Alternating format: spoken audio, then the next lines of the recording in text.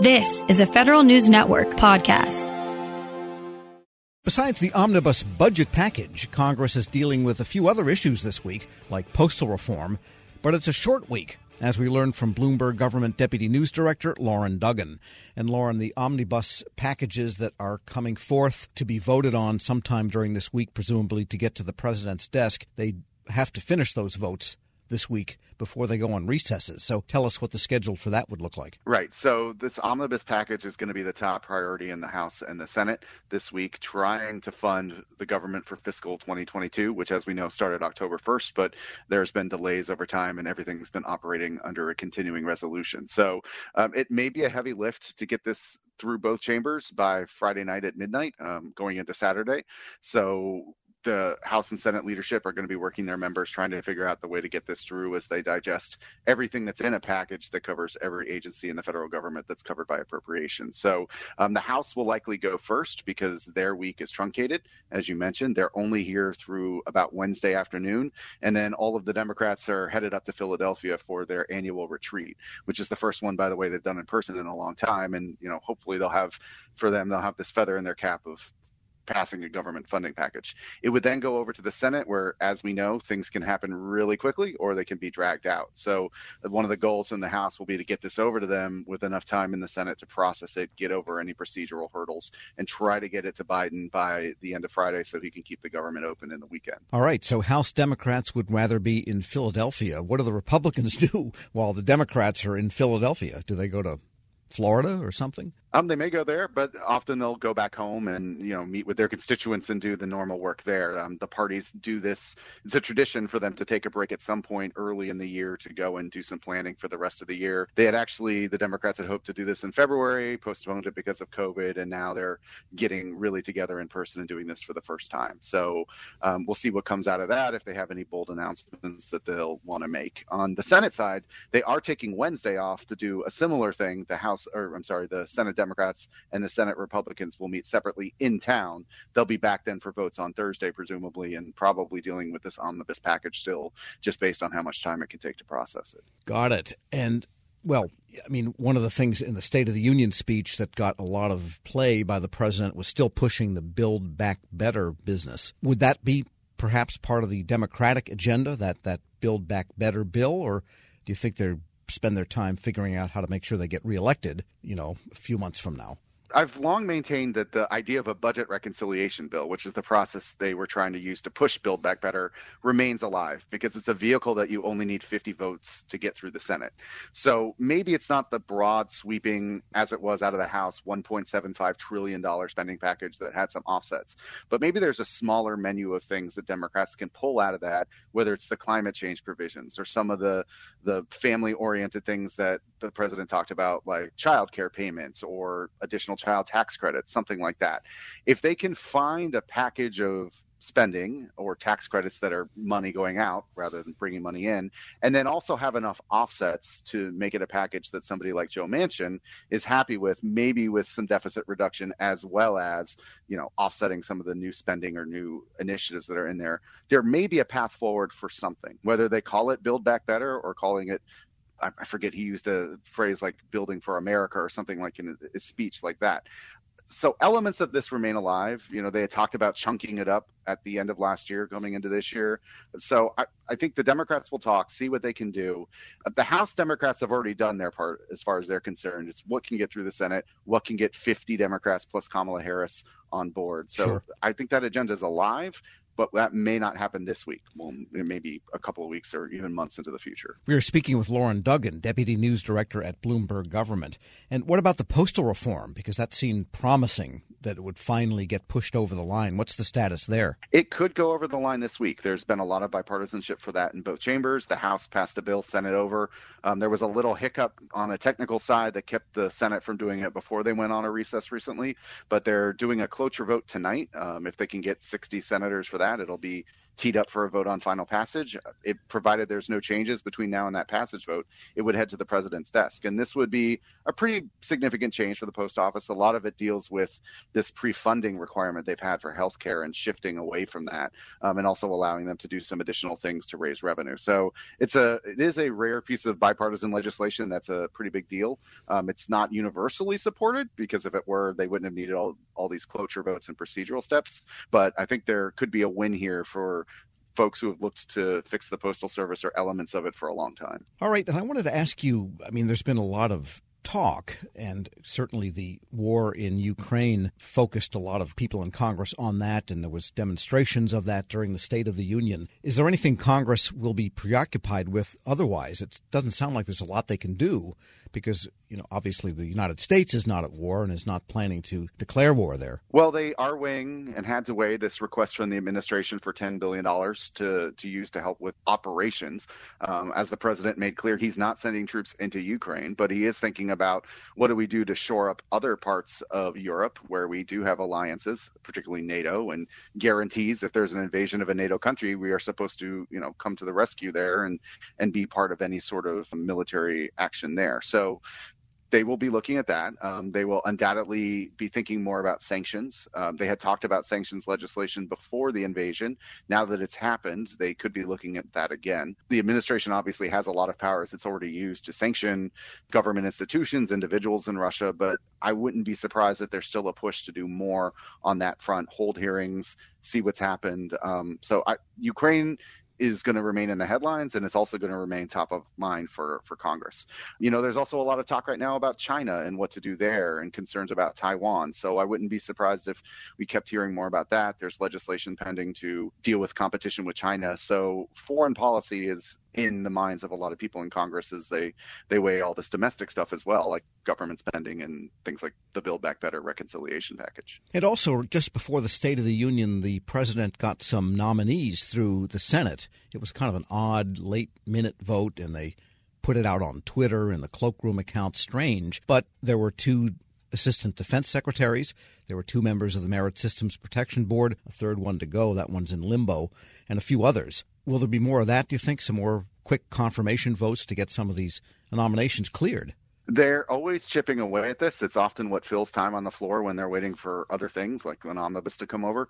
This week, we might see a deputy U.S. trade representative confirmed, and we may see the head of ICE, Immigration and Customs Enforcement, go through. So that's on the floor side. And then the hearings are continuing in committees and markups as well of those nominations. Some of the higher profile ones have been held up. If you've been paying attention to the Fed nominees, both Chairman Powell for another term as chairman and then other members of the Board of Governors, those have been stuck because Republicans have boycotted the votes, and nothing can happen if you don't have a majority of the members. So in evenly split committees, that's tied things up. But if they can get those moving, I would see those coming to the floor and for votes soon. And then obviously the marquee nomination right now, and the one that the president talked about as well in the State of the Union, is the Supreme Court nominee who started meeting with senators last week. We'll continue that and head for a hearing and then presumably a markup and floor vote. So nominees are always present, maybe under the surface, and some of them pop up and get confirmed when you least expect it when these deals open up, especially as events warrant. So that's always something on our radar. Lauren Duggan is Deputy News Director at Bloomberg Government. Thanks so much. Thank you. We'll post this interview at federalnewsnetwork.com/Federal Drive. Hear the Federal Drive on demand. Subscribe at Apple Podcasts or wherever you get your shows. Hello, and welcome to the Lessons in Leadership podcast. I'm your host, Shane Canfield, CEO of WEPA, and today I'm thrilled to be joined by Melissa Bradley, the founder and managing partner at 1863 Ventures, an investment company focused on bridging entrepreneurship and racial equity, and accelerating new majority entrepreneurs from high potential to high growth. Additionally, Melissa is co-founder of Venture-Backed Eureka, a community where small businesses gain unprecedented access to the expertise needed to grow their businesses, and has more than 20 years of entrepreneurship, investment, and leadership experience. Melissa, welcome, and thank you for being here. My pleasure. Thank you for having me. Who is the first person that you remember looking up to as a leader, and what was it about them that inspired you? So there are actually 2 people. The first person personally was my mom. She was a single parent. And what I realized is that she was the leader of our household, but she was also the leader of our community. She was a staunch advocate for children's rights in public schools, making sure that we got a quality education. She was a staunch advocate around rights for renters. We were not in a financial position that we actually ever owned a home, but she made sure that people who lived in various types of housing, we were in regular housing. The people who were in regular housing, public housing, she made sure that their rights were advocated for, and really just always kind of looked out for, I'll use air quotes, the little guy, although we were the little guy. And then I would say she was a huge advocate of older folks. As part of her job, she worked during the week in a full-time job and then cleaned houses on the weekend, but also took care of elderly folks and a staunch advocate for elderly rights. So that was probably the first leader. And then I would say the second leader that really came about professionally was a woman named Crystal Gaskins, who actually ran a headhunting temporary firm that I ended up spending about a year at. I quickly realized that was not my calling. But in a world where you are constantly managing the powers that be that want to hire all these people and move people around, and the folks who are sometimes in vulnerable positions and obviously seeking a job, she would always manage to treat everyone with the ultimate respect. And part of the business was actually managing hotels and getting service workers to show up. And that's a tough job, right? To try to motivate people who barely are getting paid enough under not great conditions. And so she taught me three things. She taught me how to be a motivator, and that recognizing leadership is not mandating, but motivating. She taught me that leadership is not just reporting up, but also reflecting and supporting those who may be underneath you from a hierarchical structure.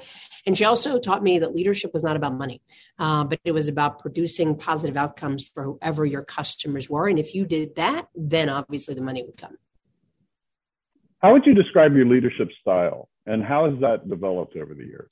I would describe it #work in progress. It has evolved over the years, I think, two ways. One, the more people I've been exposed to in leadership positions have certainly helped me pivot and make adjustments. And then certainly as my leadership roles have elevated, and probably as the more people I've been responsible for has elevated. Certainly being managing partner and founder of 1863 Ventures, we manage a lot of people. We have actually tripled our staff this year. And so we went from 3 people to actually 12 people plus and growing. And we went from a couple hundred members to almost 10,000 members. And that's a big deal. So my leadership style has evolved in terms of more people that I have reporting to me. I think I focus on autonomy. I'm very clear that my role is to help other people be successful. I do set very clear deadlines. I try to do a good job of kind of projecting what is the overall mission and vision, what are the KPIs and OKRs that we need to hit. And then I feel like I need to get out the way. I need not be a micromanager. I need to recognize, particularly since COVID, that people have kids, they have lives, they have ways that they know how they perform best. And so we now have people who work for me all over the world. And as long as we meet our deliverables, I don't need to know that you're sitting in a cubicle or sitting at your computer from 9 to 5. And that's because I've been at those 9 to 5 jobs where I literally had nothing to do, but I knew I was told I had to be in the office. And it just seemed like a complete waste of time. And so I'm really laser focused on outcomes and productivity and advancing the vision and mission, and not on what does it look like? Because I think successful work looks different for everyone. And then I would say more externally, as we now have grown to lots of members and we have a social media presence and I talk to people, I'm mindful that probably the most important from an external perspective about my leadership is that I am mindful that I am modeling not just for myself, but particularly for other leaders, and particularly Black women and certainly gay Black women. There are not a lot of us. You mentioned that I'm a co-founder of Eureka, so I'm fortunate enough to be in the first 30 or so Black women that have been supported through venture capital, which is a sad statistic, but for a different topic. And so I'm mindful that people are always watching me.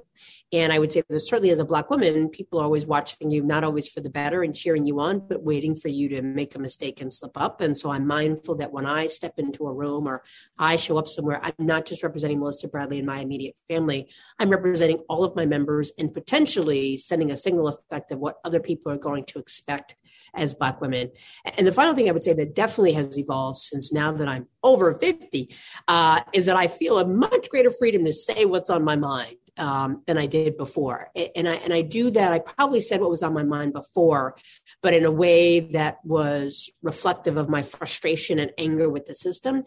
And now I say it with the level of calmness and the expectation that it's important that we are honest around what do Black communities experience, and to phrase it in a way not based on anger, but really using data. And so I would say I've consistently been a staunch advocate for Black and brown communities, but has evolved from being very reactive and saying, well, don't do this and don't do that, to saying, let me explain to you why I think it's important that we take this up, and really letting the facts drive the discussion. Some of that probably comes from the fact that I've worked in 2 presidential administrations, and we all know that just goes back and forth and oftentimes based on rhetoric and not fact. And having 6 kids in a world of social media, I think there's something, the art of conversation based on facts and data has devolved to opinions and pundits. And I think that's a challenge around leadership, because your job is not, in my mind, to convince people, but to inform people and allow them to make decisions for themselves. I saw you on a post with a Washington Post interview, and you were amazing. And it's interesting to listen to you describe what you just said, because I could see all of that reflected in how you responded there. And make one other quick comment about, as a company grows, WEPA is growing as well. And you are so spot on. We have, as leaders, we have to let go and trust those people that work for us and empower them to do their job, and then let them roll. And that's not always easy. As we continue to face COVID-19, we're now facing flu season. Influenza has the potential to infect millions, putting lives and the healthcare system at risk. Now more than ever, it's essential to protect yourself from influenza by getting the flu vaccine. The flu vaccine is safe and effective and can't give you the flu. To protect yourself and those at highest risk, get your flu vaccine. Learn more at michigan.gov/flu. A message from the Michigan Department of Health and Human Services. Grab a 30-day free trial of Live by Live Plus, and you'll get unlimited skips, commercial-free music, and all of the podcasts and live streaming events you can handle. Visit livexlive.com/podcast1 to learn more and start your free trial.